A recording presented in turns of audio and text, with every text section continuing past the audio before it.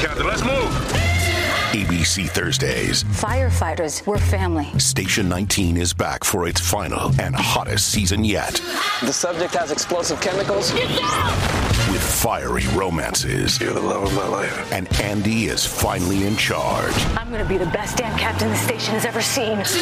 Station 19. All new Thursdays, 10/9 Central on ABC and stream on Hulu. You're tuning into Black and White Sports on YouTube. The no-holds-barred truth on sports. The main event starts now. All right, Black and White sports fans, we've said it many, many times. Politics and sports do not mix. They just don't. The NBA got super duper woke, bringing politics into the sport. Their ratings have tanked. And yeah, they were up a little bit last year, but still, overall, they're still way down. The NFL is going to be doubling down on the politics and the wokeness. Their ratings will continue to go down. And ESPN, we know that they have gotten super duper woke post George Floyd. Now, they were actually kind of woke before that, but they went off the deep end after the whole George Floyd incident. And now, guys, that brings us into Kenny Mayne. Kenny Mayne left ESPN several months ago. Remember, ESPN, they are going through a financial crisis. They actually have been laying off people for many years now. But however, they wanted Kenny Mayne to take a 61% pay cut. And Kenny Mayne said nope, and he's moving on to do whatever he's going to do. But however, Kenny Mayne had an interview with The Ringer, and he actually talked about the politics at ESPN. To be more specific, though, he was actually talking about how tweeting about politics doesn't really mix too well with the higher ups at ESPN.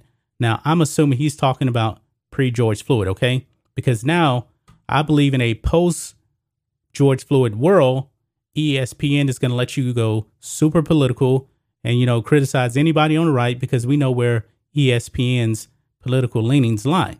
So let's go ahead. Let's dive into this, guys. You'll see over here, it says Kenny Mayne joins club of ex-ESPNers, if that's even a word, citing politics as source of friction. Interesting. Kenny Mayne talked to John Gonzalez of The Ringer in a great piece that touches on Mayne's time at ESPN, his departure from the company, and his future, among other topics. One part that jumped out to me was when Mayne discussed tweeting while at ESPN, claiming there was some sort of watch list that various personalities were on. Mayne also alleges that he got a call from ESPN exec Norby Williamson following this tweet in the aftermath of President Trump's physical. Now, we're going to go over that tweet that he actually did put out. But a watch list, now one would actually think, as woke as ESPN is be, they would welcome, talk about politics. Now, Jemele Hill plays a role in this too, because we know Jemele Hill, when she was at ESPN, she was tweeting politics 24/7.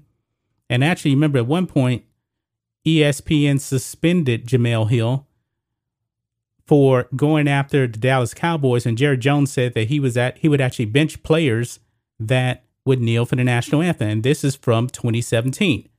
And she was suspended for violating their social media policy and guidelines. This was a second violation. I believe the first one was probably when she was actually going after Trump, calling him a white supremacist. And we know eventually she ended up leaving ESPN. But let's jump into this.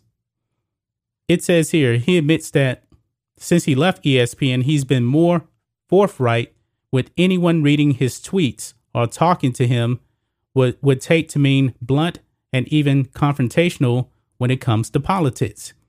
At ESPN, he often held back.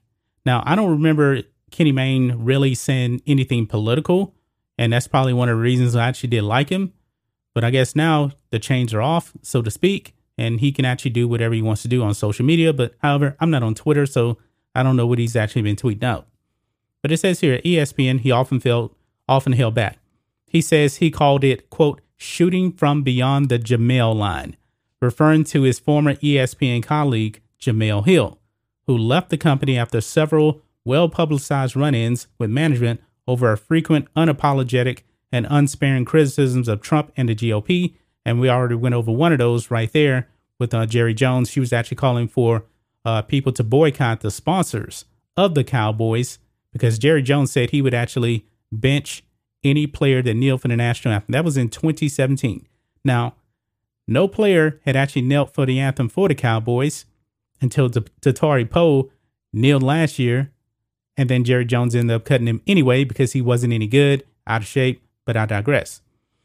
Maine admits that he didn't have the same courage as Hill. He says he didn't want to get fired. And besides, quote, they were clearly threatening some of us, me particularly. He says he was definitely on the watch list.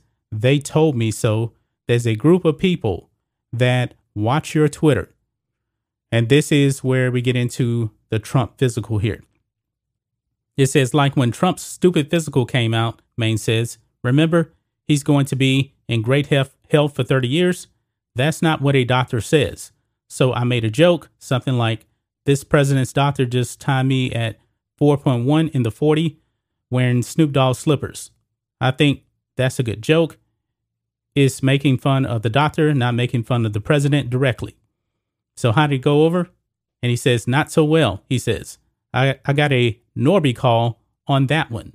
Now, you can see here, this is the tweet right here. I don't think the tweet is anything bad. I really don't. But like he said before, he didn't have the courage like a Jemele Hill to go full political. He just didn't. He wanted to keep his job and all the other stuff.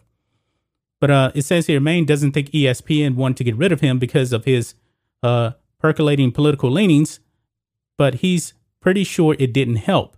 He says he remembers Williamson asking him one time, why do you have to do the politics? I guess in response to that tweet. And he replied, quote, because I have 4 daughters and a wife, and I want to look at myself in the mirror. Gonzalez reached out to ESPN for comment about the watch list.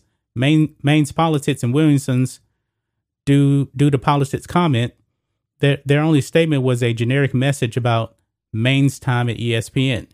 Quote, Kenny was a key figure in building ESPN. We'll always be grateful for his creativity, passion, and work ethic. We wish him continued success. And that was pretty much all ESPN had to say. I'm pretty sure they were not actually going to dive into all of that. But you got to remember, this was a pre-George Floyd situation, I believe, right there, because this tweet is from 2018 that Kenny Mayne actually did put out. Now, I believe if he had put something out like that post-George Floyd, he would still be at ESPN. ESPN wouldn't have this watch list, I believe. Jemele Hill, to tell you the truth, I believe if Jemele Hill was actually saying everything she's been tweeting post-George Floyd, Jemele Hill would still be there. Maybe not Kenny Mayne, because we see how ESPN works. Rachel Nichols, she's actually, booted from ESPN, and Kenny Mayne, he's not there either. I mean, Rachel Nichols is probably right. ESPN concerned about their crappy track record on diversity. She's gone. Kenny Mayne's gone. But however, Malika Andrews is there. Stephen A. Smith has all the power in the world at ESPN. I'm just saying, I'm not even going to say it, but you guys probably know where I am going with this. But what do you guys think of this? What do you guys think of Kenny Mayne's comments about ESPN having a watch list and threatening employees about their posts on social media? Maybe that's the way it was at a time. Pre-George Floyd, like I said, pre-2020, pre-Black Lives Matter, when Black Lives Matter wasn't really much of a thing. I guess they were still out there. Some people knew about them, but we know that BLM went on a whole nother level during 2020. That's just my thoughts on this. What do you guys think of this? Black and white sports fans, let us know what you think about all this in the comments. Make sure you subscribe to Black and White Sports, and we'll catch you next time. Thanks for watching the show. Be sure to like, comment, and subscribe. Be sure to tune in next time on Black and White Sports.